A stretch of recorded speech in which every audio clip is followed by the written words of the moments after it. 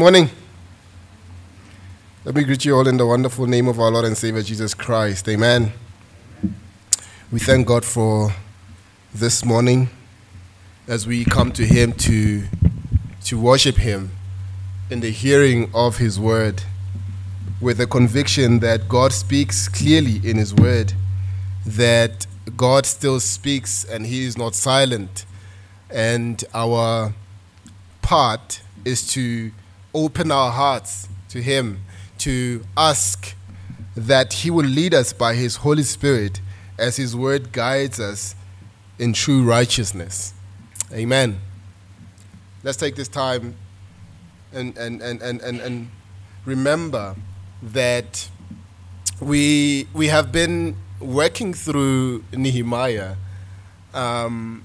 We looked at chapter 1, where we see Nehemiah here concerned about what was happening in Jerusalem.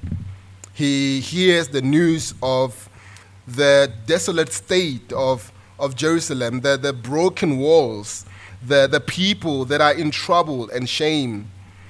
And he spends time in prayer and fasting, concerned. We see a heart that is truly concerned for God's people. Chapter 2, we see a servant's heart. Nehemiah makes a plan to speak to the king about going back to Jerusalem, and the king grants him his request. He goes back to Jerusalem with the king's having granted him his request. He asks for supplies, and the king gives him those supplies. And as he goes back to Jerusalem, he spends time, 3 days, inspecting the damage in Jerusalem, inspecting the walls of Jerusalem. And as he inspects the walls, he comes back and speaks to the people. And he speaks to the people, he encourages them, he reminds them that God is with them. He reminds them that let us rise and build. Now we come to chapter 3 this morning. In chapter 3, we see that they are now building. It's a chapter that is made up of a lot of names. These people that we can see that Nehemiah honors these people that were involved in the rebuilding of the wall. So Nehemiah chapter 3, I want us to see, as we look at Nehemiah chapter 3, a united people. A united people. Nehemiah chapter 3, I'm going to read these verses in this chapter up until verse 32. Nehemiah chapter 3. Follow me as I read from God's word, and we'll dive in together. Then Eliashib, the high priest, rose up with his brothers, the priests, and they built the sheep gate. They consecrated it and set its doors. They consecrated it as far as the Tower of the 100, as far as the Tower of Hananel. And next to him, the men of Jericho built. And next to them, Zakur, the son of Imri, built. The sons of Hasena built the fish gate. They laid its beams and set its doors, its bolts and its bars. And next to them, Meremoth, the son of Uriah, son of Hakoz, repaired. And next to them, Meshullam, the son of Berechiah, son of Meshezabel, repaired. And next to them, Zadok, the son of Banah, repaired. And next to them, the Tekonites repaired. But their nobles would not stoop to serve their Lord. Joiada, the son of Pesaiah, and Meshullam, the son of Besodiah, repaired the gate of Yashana. They laid its beams and set its doors, its bolts and its bars. And next to them, repaired Metaliah, the Gibeonite, and Jadon, the Meronotite, the men of Gibeon and of Mizpah, the seed of the governor of the province beyond the river. Next to them, Uzziel, the son of Hariah, goldsmith, repaired. Next to him, Hananiah, one of the perfumers, repaired, and they restored Jerusalem as far as the broad wall. Next to them, Raphiah, the son of Hur, ruler of the half district of Jerusalem, repaired.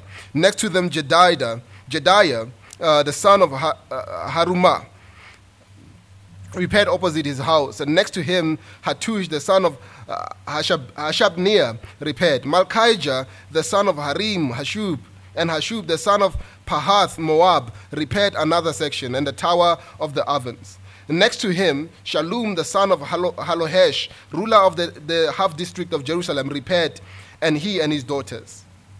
Hanun and the inhabitants of Zanoah repaired the valley gate. They rebuilt it and set its doors, its bolts, and its bars, and repaired the 1,000 cubits of the wall, as far as the dung gate. Malchijah, the son of Rahab, ruler of the district of Beth Hakerem, repaired the dung gate. They rebuilt it and set its doors, its bolts, and its bars. And Hashulam, the son of Kolahozeh, ruler of the district of Mizpah, repaired the fountain gate.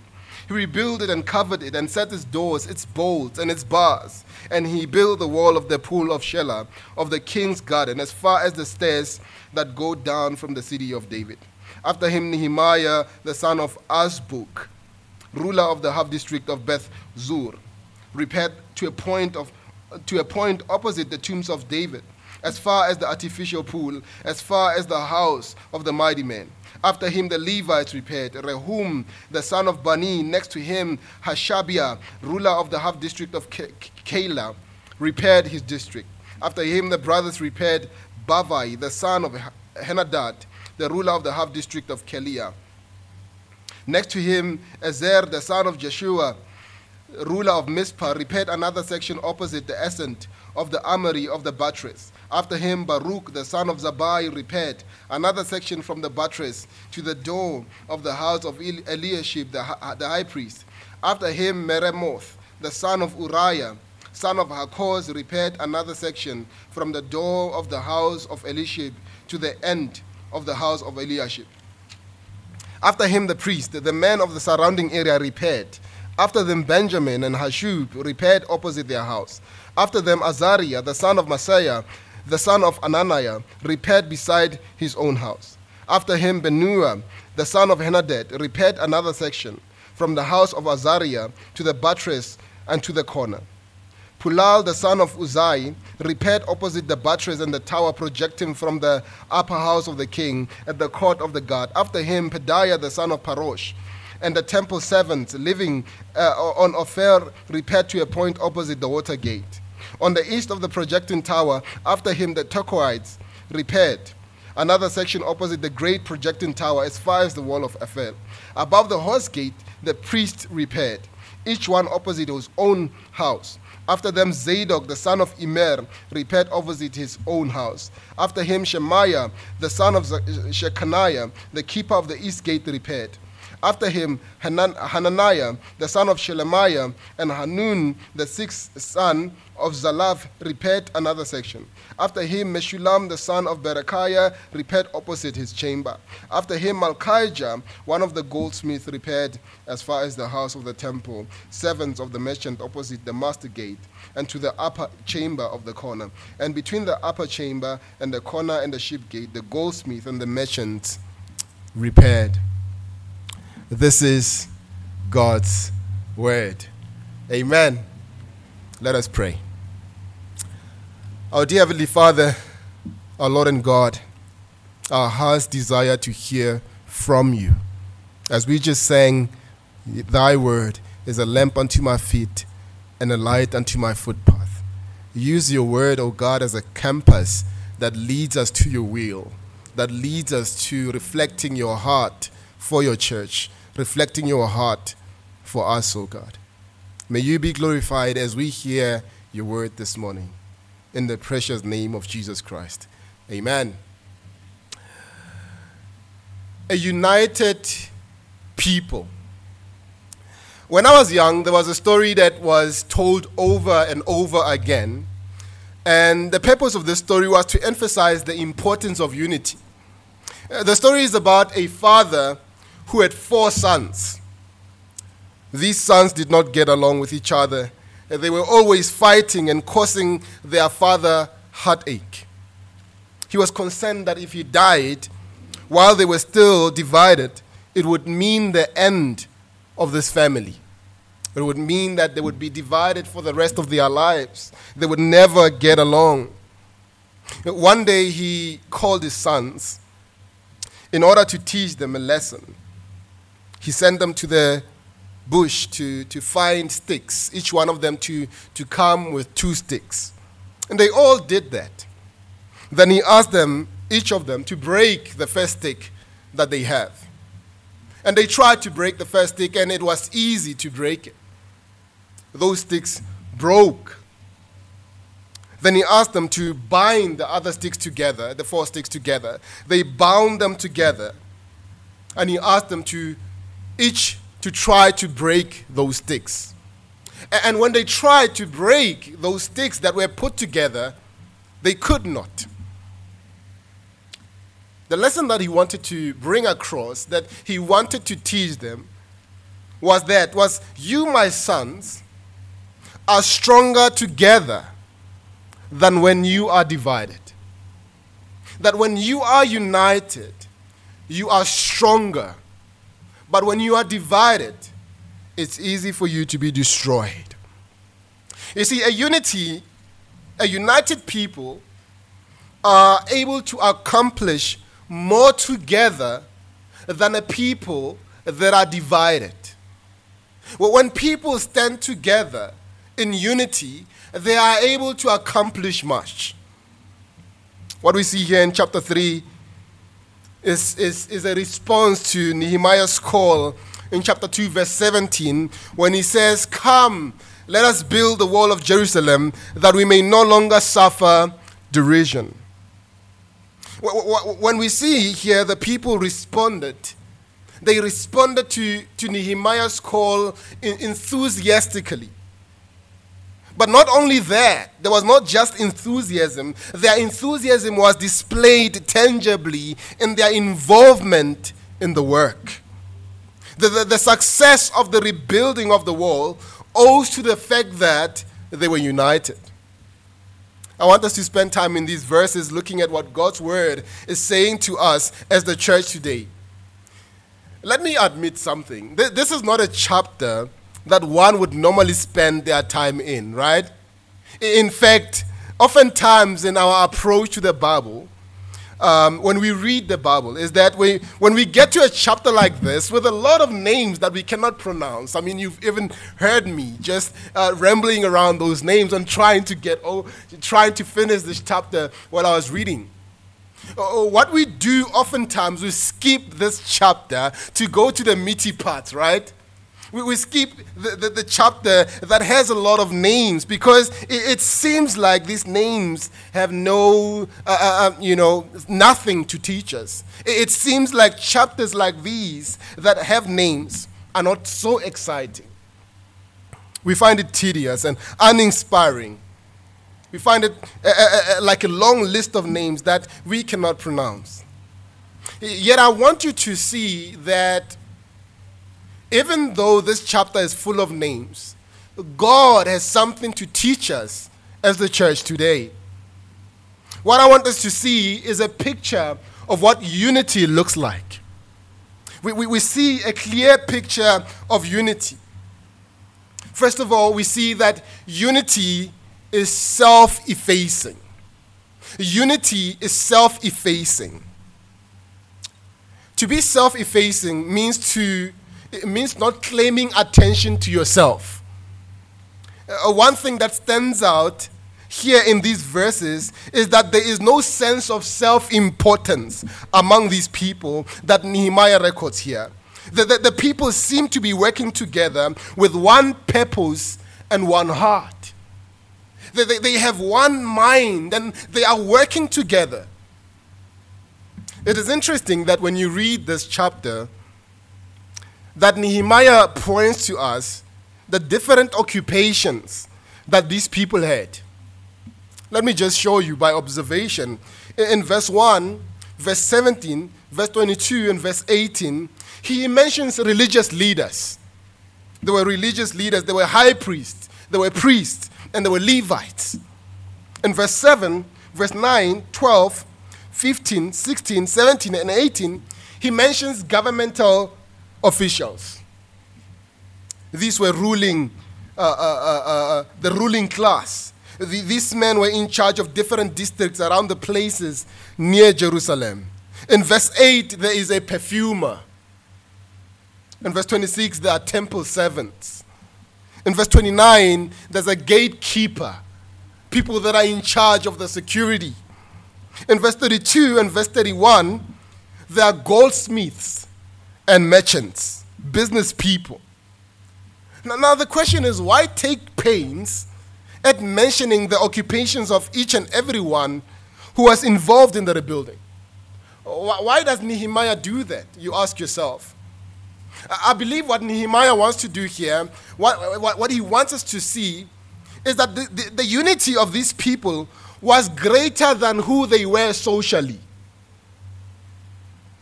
It was greater than who they were socially. Notice especially verse 14. Malchijah, it says, Malchijah, the son of Rechab, ruler of the district of Beth Hakerem, repaired the dung gate. He rebuilt it and set its doors, its bolt, and its bars. Other versions talk about the refuse gate. It was in the south of the city, a place where people brought all their trash to burn. It was a place full of rubbish and filth. Yet here is a ruling official.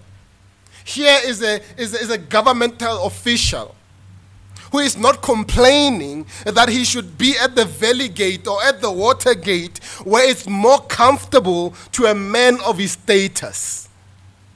He is not worried about the kind of status he possesses in the community.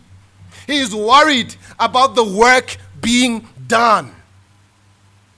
In fact, it is very interesting that in verse 14, it mentions Malchijah was repairing at the dung gate, but verse 13 mentions another man whom Nehemiah doesn't even give us his occupation. This man is at the valley gate, Hanun. Malchijah does not look at Hanun and say, I should be at the valley gate and you should be at the dung gate. Right? You can see that this unity is not a unity that is concerned with who they are socially. They are not caring about their titles, but they are together. No one looked at their position and thought, I'm too important for this. I cannot be doing this. The importance of the work that they were involved in eclipsed the importance of who they were socially. The phrase that repeats itself over and over again, you will notice in this chapter, is next to him or next to them. There was a united front in the work that they were doing. They were all doing the work. Nobody was caring about who I am. Nobody was caring about the kind of education that they had or the kind of title, the job title that they had. Nobody said, I'm a minister of education. Why should I be doing this? Nobody said, I'm this important figure in the community. Why should I be doing this? But all of them had their hand to the work.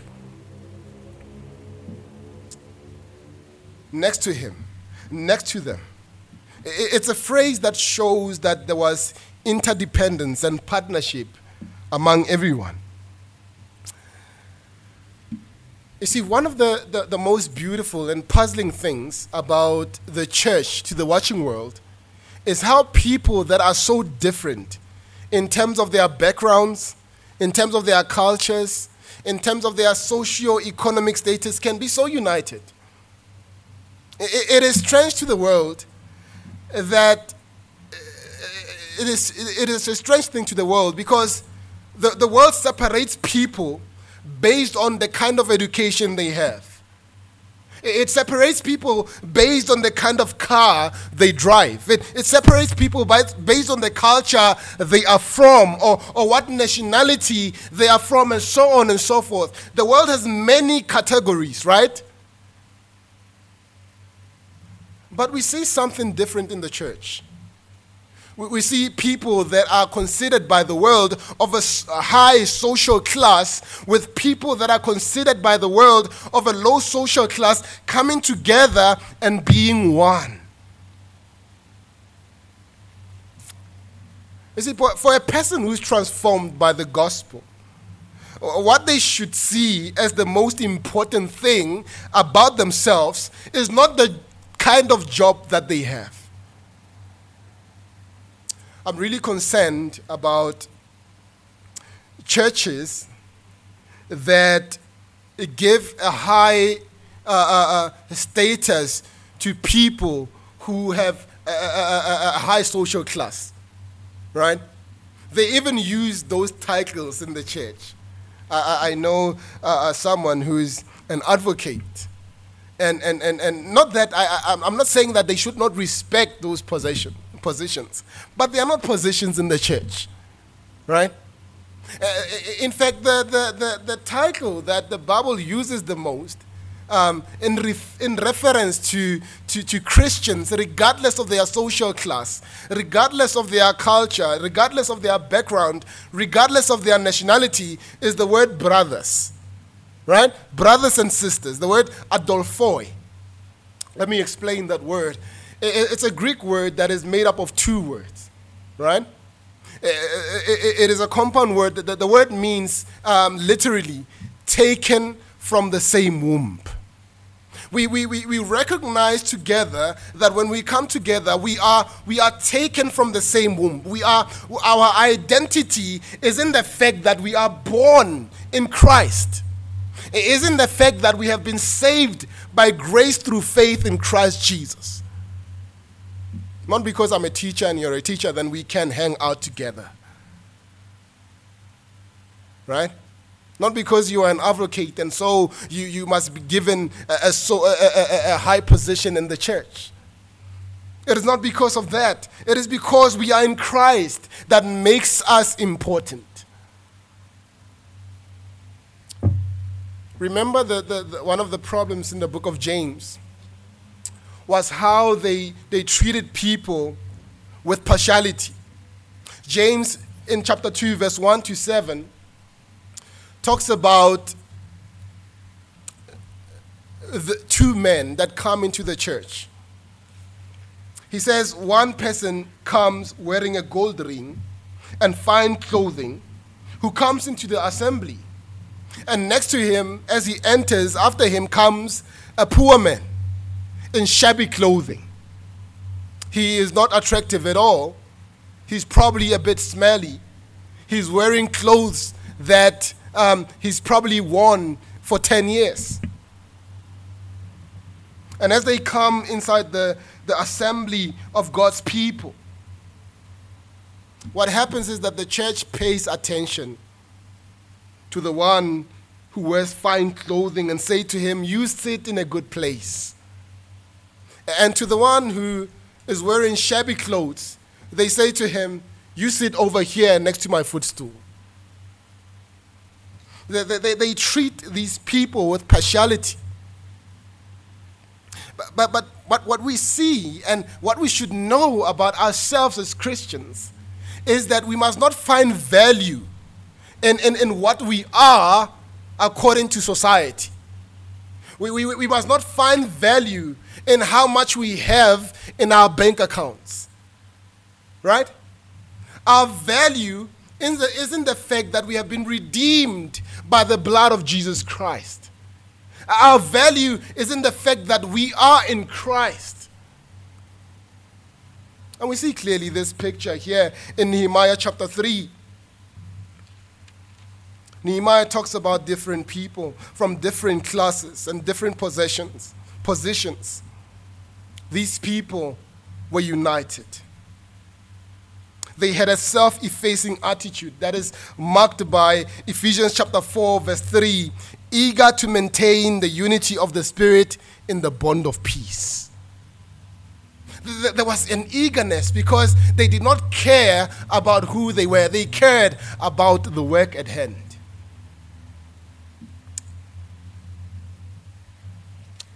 But it is not all encouraging what we see here in Nehemiah. You see, an enemy of unity is self-focus. It is focusing on yourself. That is why Paul exhorts the church in Philippi in Philippians chapter 2, verse 3 and 4, saying to them, "Do nothing from selfish ambition or conceit, but in humility count others more significant than yourselves.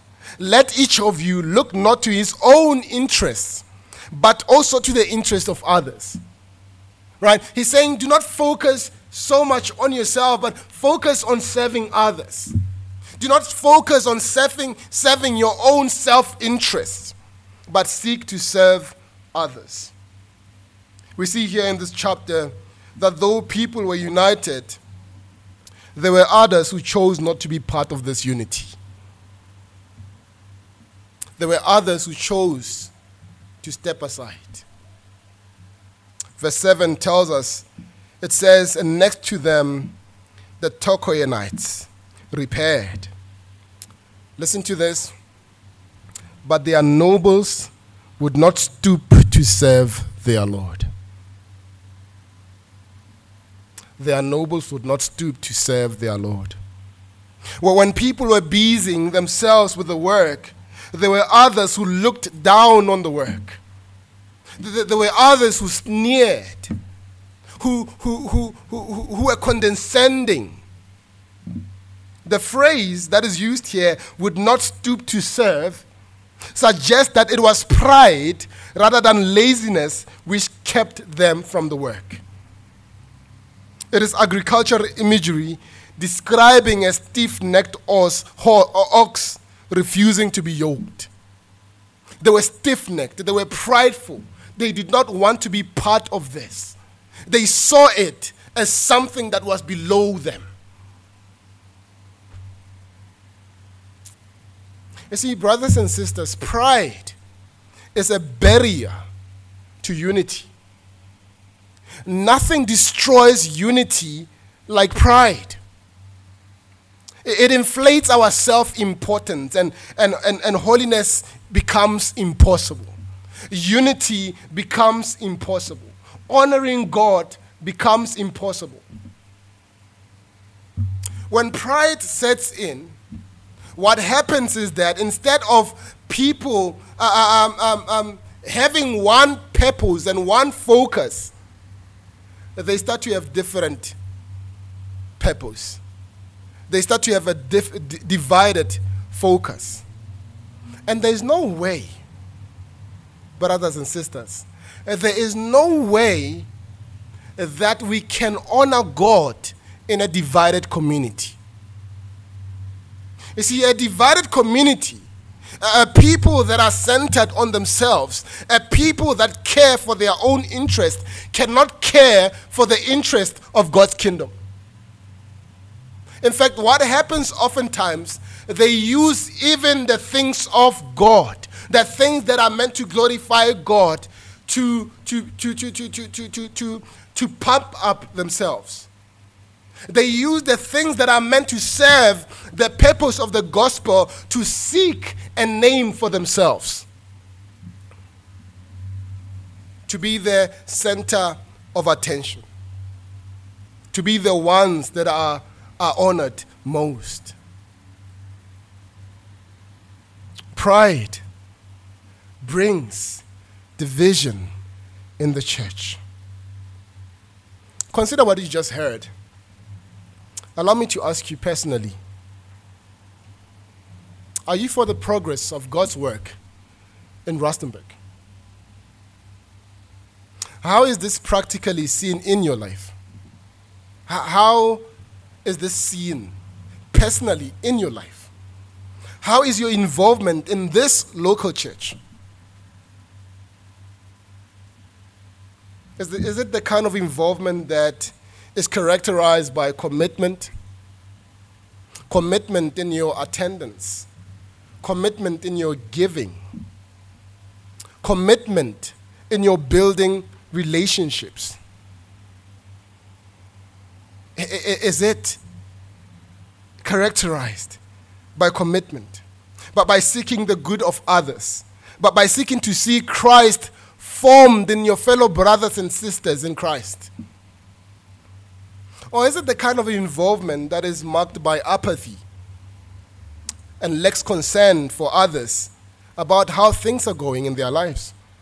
The kind of involvement that is non-committal. For you, coming and not coming is the same.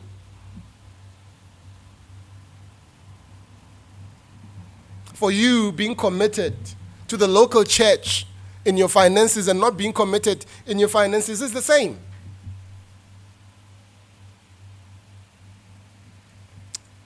What is your hope for Central Baptist Church? What is your hope for this local church? When you sit down with your family for your family devotions in prayer and the word, assuming that you are having time with your family in prayer and the word, what are the things that you mostly pray about when you think about the church?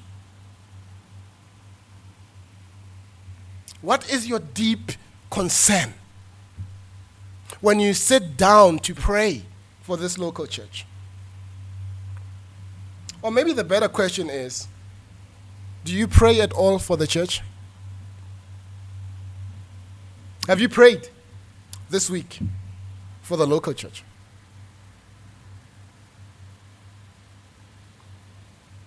Do you pray that God would use this local church as a light to this community? A light that points to Christ? Do you pray that in the midst of this diversity that we have here, there would be gospel unity? Does your heart break when you see conflict? Or do you want to be on the side of those you love?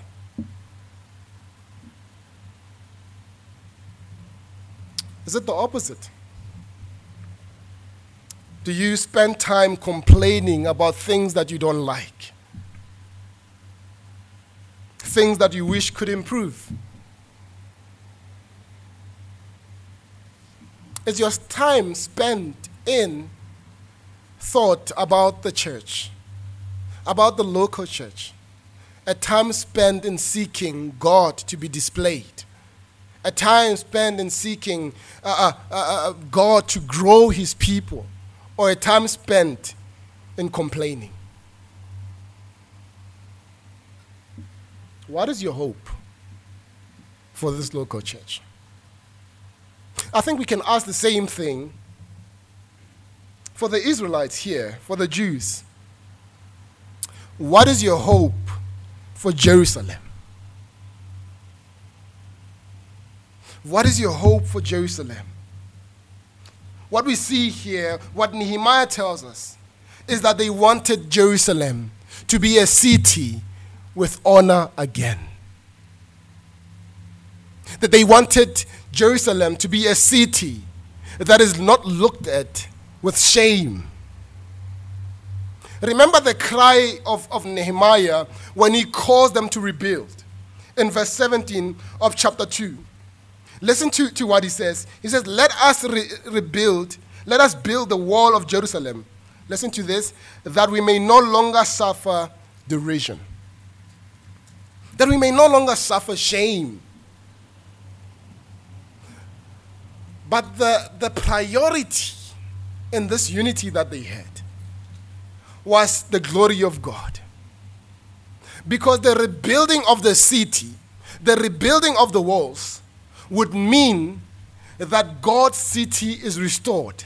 And the witness of the presence of God in that area would continue.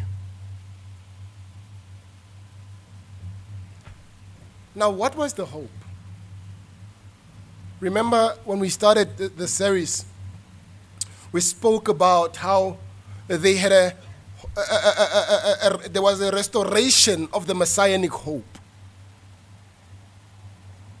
They were thinking about God's promise of the Messiah. And God's promise of the Messiah was to come out of Judah. Right? And so they acted out of that promise that God would bring a Savior. Now, as a church, we have a Savior. Our building is not so much a building of the walls. God has called us as a church to go and make disciples.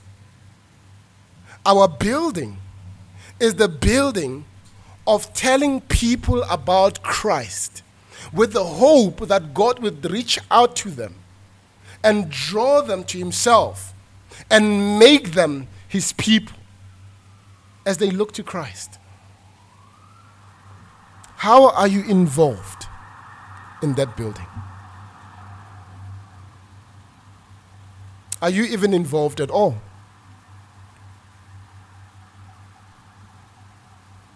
How many people have you met this week? How many people have you encountered this week? How many have you told about Christ?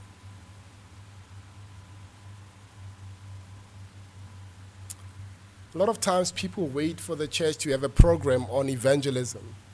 So we call you and say, come together, let's go evangelize the city. I hope that we will do that as a church. But are you doing that in your personal capacity? Are you going out there? Do people that you encounter know about the Christ you claim to be your Lord? That the people that you encounter, do they know that you are in Christ? We see a unity that is clear here. But I want to show you, in conclusion, that a true unity reflects the heart of Christ, reflects the desire of Christ for his church. When Christ prayed the high priestly prayer in John chapter 17, one of the things that he prayed for in regards to his disciples that were there and future disciples, meaning the church even today, that the heart of Christ for his church is displayed in his prayer. Listen to chapter 17 of John, verse 11. He says, and I am no longer in the world, but they are in the world. And I'm coming to you, talking to the Father. Holy Father, keep them in your name, which you have given me. Listen to this, that they may be one, even as we are one. Verse 22 and verse 23. The glory you have given me, I have given to them, that they may be one, even as we are one. Verse 23, I in them and you in me, that they may be perfectly one, so that the world may know that you sent me and loved me, even as you, and loved them, even as you have loved me. Do you see what occupies the prayer of Christ for his people? That they may be one. That they may be perfectly one. When Christ says, I will build my church,